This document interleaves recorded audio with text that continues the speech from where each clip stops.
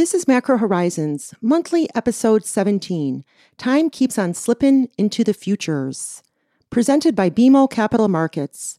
I'm your host, Margaret Cairns, here with Ian Linging, Greg Anderson, Stephen Gallo, Dan Creeder, Ben Reitzes, Dan Belton, John Hill, and Ben Jeffrey from our FIC Macro Strategy team to bring you our outlook for U.S. and Canadian rates, IG spreads, and FX, with the markets swaying between optimism on the race for a vaccine versus the ultimate and unknown level of economic destruction in the face of re-lockdowns.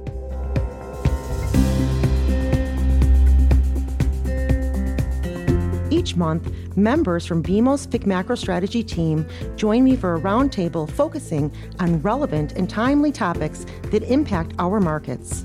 Please feel free to reach out on Bloomberg or email me at margaret.cairns@bmo.com with questions, comments, or topics you would like to hear more about on future episodes. We value your input and appreciate your ideas and suggestions. Thanks for joining us. The views expressed here are those of the participants and not those of BMO Capital Markets, its affiliates, or subsidiaries.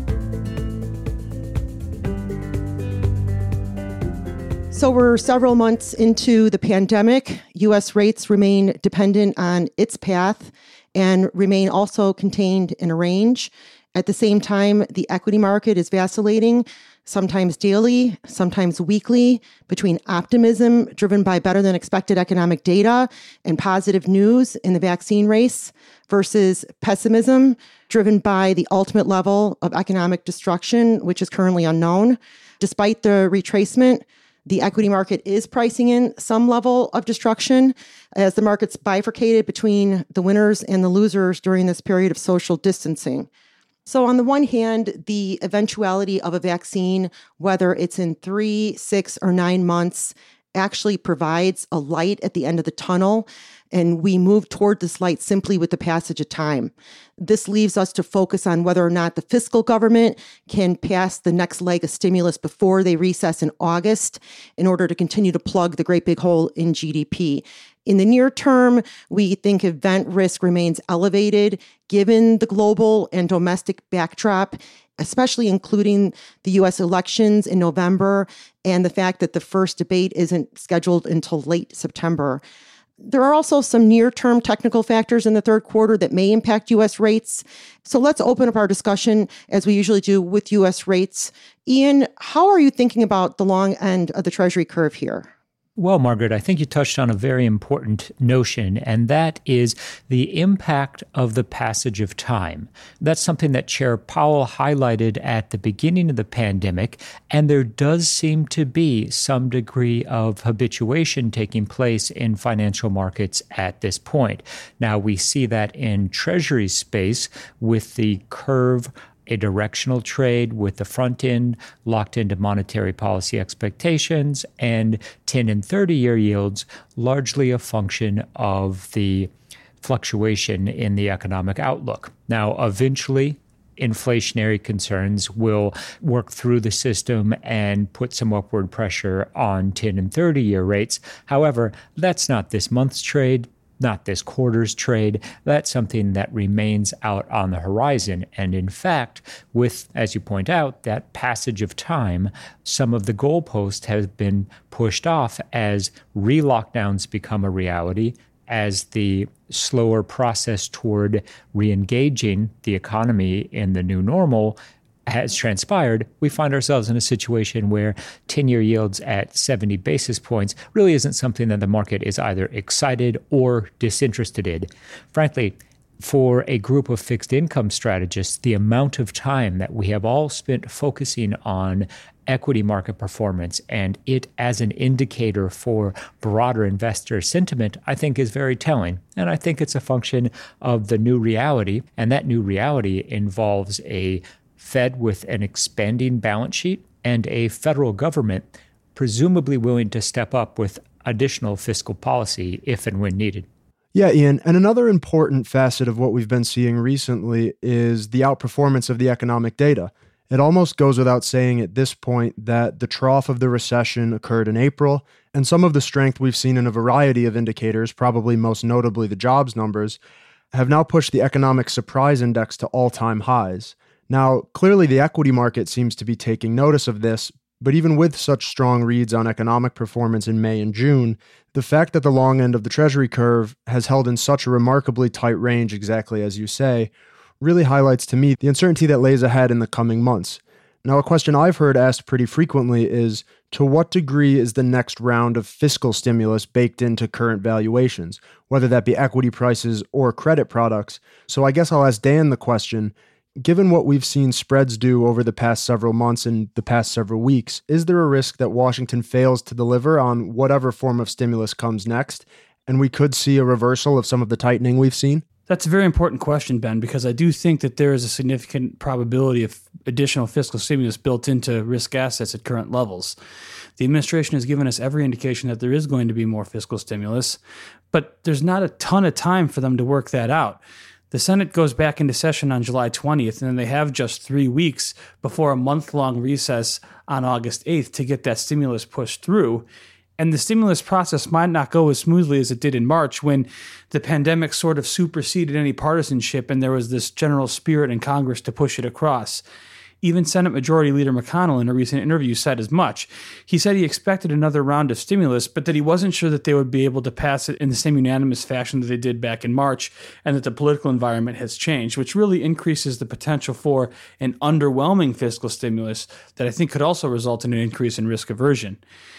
So you guys pointed out some very important things, uncertainty around stimulus, uncertainty around the development of economic data. We also have uncertainty around vaccines with phase 3 trial results expected to hit in August and September. So just given where credit spreads are currently, it's questionable as to whether or not spreads can move to pre-pandemic levels. But Dan, even if risk appetite remains extremely supportive, it's not clear that spreads have room to tighten significantly. Isn't that right? Yeah, that's right. Spreads right now are at, like you said, around 140 basis points. Now, that's below a long-term average of spreads. And given the risks and economic uncertainty on the horizon, it's clear that there's a great deal more fiscal stimulus priced in. Now, if you look at the dividend yield of the S&P 500 versus the all-in yield on the investment-grade corporate index, the yield pickup from investing in corporate debt over investing in stocks is at all-time lows right now. And while there's reason to expect that risk aversion should be high, enticing investors up the capital structure, the amount of stimulus in the system should give investors some confidence that widespread defaults of investment-grade corporations are unlikely, at least in the medium term. Now, maybe more likely are some incremental downgrades, but either way, even given the massive rally in equities, there's reason to think that stocks are somewhat more attractive than corporate debt at the moment. There's less upside in terms of capital appreciation to corporate spreads than there are to maybe equities. So I think you both make some really interesting points. I do think that we have to consider some of the tailwinds, though, in the corporate market. Spreads have come a long way, but the Fed is also buying corporates. Yeah, Margaret, there's definitely significant tailwinds from the Fed buying corporate assets, as well as the potential for more fiscal stimulus, as we talked about earlier. But to get back to pre-pandemic spreads, let's think about what pre-pandemic spreads really represent. Spreads were at the bottom of historical trading ranges after the end of a multi-year yield grab environment where volatility was almost non-existent. Yes, risk assets have rallied all the way back and treasuries are trading in a pretty tight range right now. But the one thing that hasn't gone away in the past 4 months is volatility. There's still significant volatility in the financial system, and there's likely to be significant volatility looking ahead to the next few months where we have to deal with vaccine, stimulus, lockdown, virus headlines, what have you, not to mention the November presidential election. So there's going to be volatility. And amid that significant volatility, I just don't think spreads can get back to where they were prior to the pandemic, at least not in the near term. Dan, I think you make a really interesting point about highlighting that the Fed is supporting the equity market in addition to all of the other markets. And if the equity dividends are paying you more than corporates, why not take that additional risk? Listening to our rate strategy team do their best to be amateur equity strategists kind of makes me laugh. And 3 months ago, they were amateur epidemiologists, but in FX, we're the same. We've transitioned from being amateur epidemiologists to rate strategists, and that's simply because FX typically is looking for something to follow. And with interest rates parked, that's something that the FX market is attached to is the equity market. And so the US dollar index looks exactly like the S&P 500, just upside down. Almost the exact same degree of retracement and probably the same profile going forward for at least the next month or two. So the risk factors for the equity market are the risk factors for the dollar, just that they would push it higher rather than lower. So as discussed, the risk factor of disappointment on fiscal policy is one of those factors. But, I point out that the other thing out there, when we talk about economic surprise indices hitting highs, that is not just a U.S. phenomena. That is a global phenomena, and it has been another quiet part of the story that has pushed the dollar lower. Those are great points, Greg. And I think one of the things that has come up in everyone's comments is this issue of how much or how little stimulus. And what's interesting to me is that since the start of July, China has joined the reflation camp, given that the local equity market is up north of 10% in Q3 alone. And China's currency has also experienced a decent rally against the dollar over the last few days, at least in dollar RMB terms. It was a pretty big move. And I think this helped frames the narrative because on the one hand, it's clear when you look at some of the data on the production side and the consumption of raw materials in China, the central government's stimulus is definitely feeding through. But on the other hand, we see China allowing its currency to appreciate versus the US dollar in what is a pretty subdued environment for global trade and industrial activity. And we also know that leverage in China's economy was high heading into COVID-19, and corporate profits in China were languishing for all of 2019. So you have to ask yourself, is this rally in Chinese equities and the whole reflation dynamic real, or is it make-believe?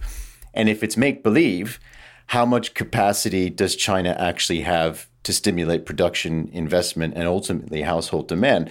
The composition of Chinese GDP and pre-existing conditions in China's economy suggests that capacity is far from endless. So there are definitely risks here.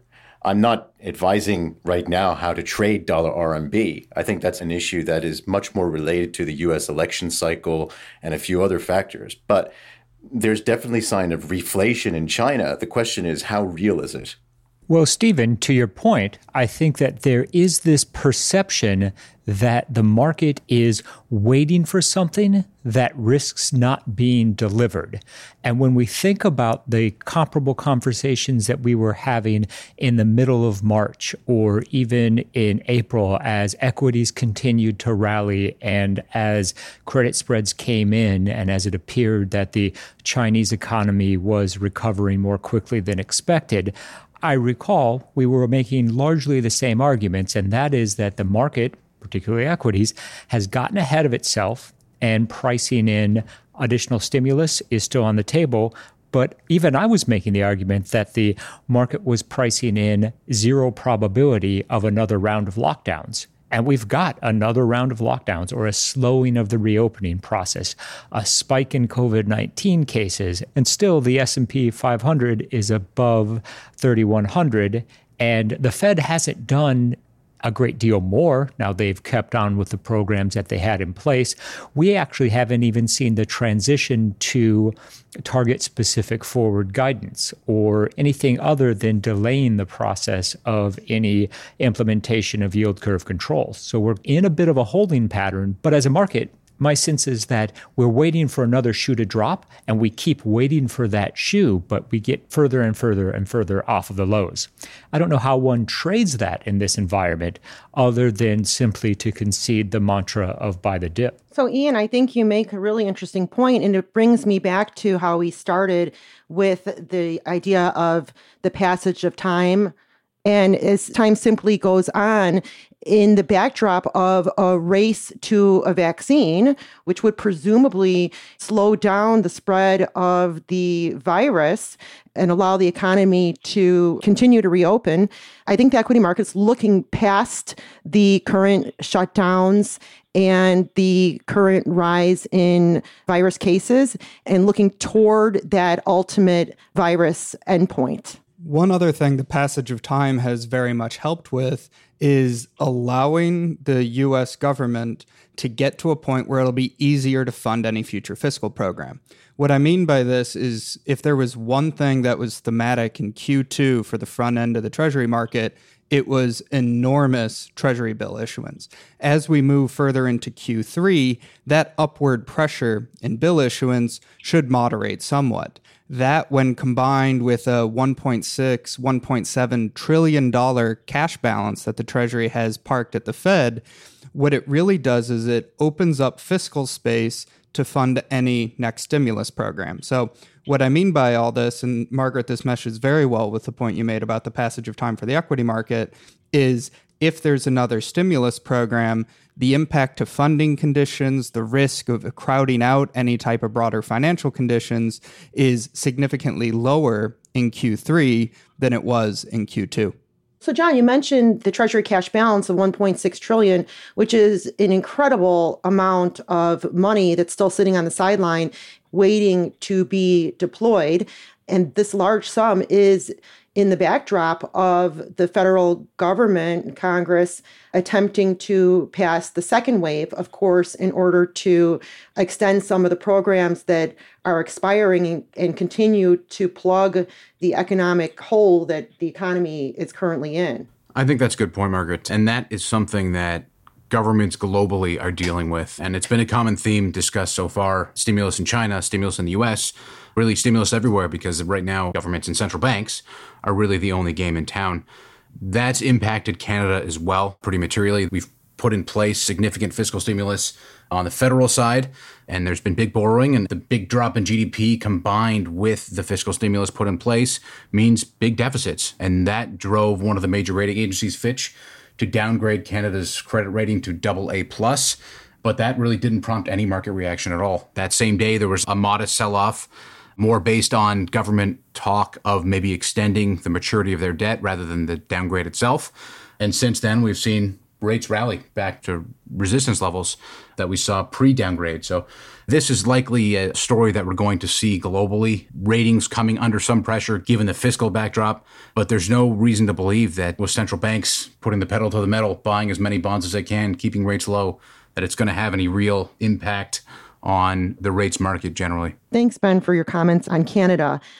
You know, we covered quite a bit of ground in today's podcast, and with so many different topics flying around, I'd like to mix it up this time and do a quick roundtable bottom line, and I will start it with Ian. So bottom line, we're going to be in a range for Treasury yields, particularly 10s and 30s, that will create buying opportunities and selling opportunities when we're up against extremes. Similarly with the curve, directional trade, watch the steepener-flattener trade-off as we get to levels we haven't seen in a while. And as it relates to risk assets, buy the dip. John Hill? For short rates, the bottom line is we're moving away from that period of extraordinary bill issuance to a much more moderate flow. The Fed is going to continue to inject liquidity, and with credit spreads rather tight, it's not crazy to see 3-month LIBOR within 5 basis points of record lows. I expect this to be pretty thematic for the rest of Q3. And Jeffrey? As the economy has recovered from the depths of the recession, the impressive beats in several of the top-tier economic data really leaves the question of how long this can go on and to what extent another round of fiscal stimulus is baked into risk asset valuations, whether that be stocks or credit products. Dan Creeder? Yeah, my bottom line is sort of alongside Ian's. I think you want to buy the dip. But where I diverge a little bit is that I think there's going to be a dip, and potentially a significant one, in credit spreads in the near term as we price in some uncertainty heading into the fall months, as well as just the asymmetrical risk-return profile currently offered by credit spreads, especially given their relative value compared to equities.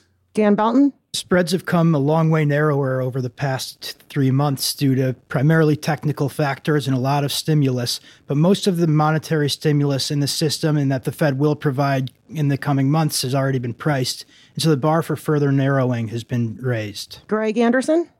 Rates may be range bound, but the US dollar is trending, and that trend is headed lower.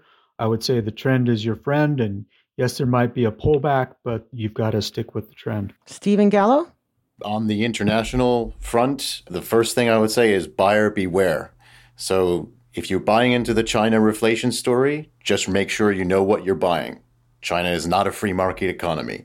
Similar thing with the Eurozone. There's not an overly dynamic fiscal story for the Eurozone. You're buying into a socialized economy. know the risks, know what you're buying.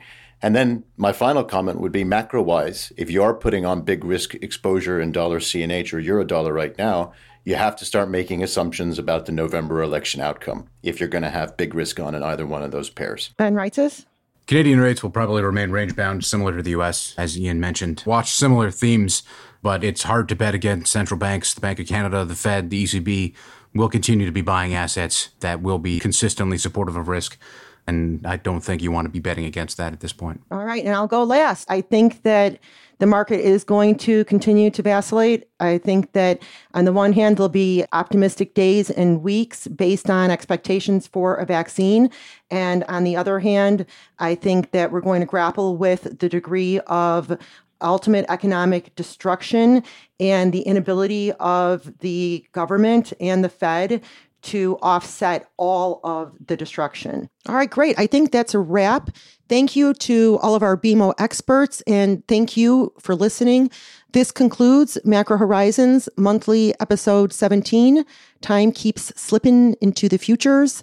Please reach out to us with feedback and any ideas on topics you'd like us to tackle. Thank you.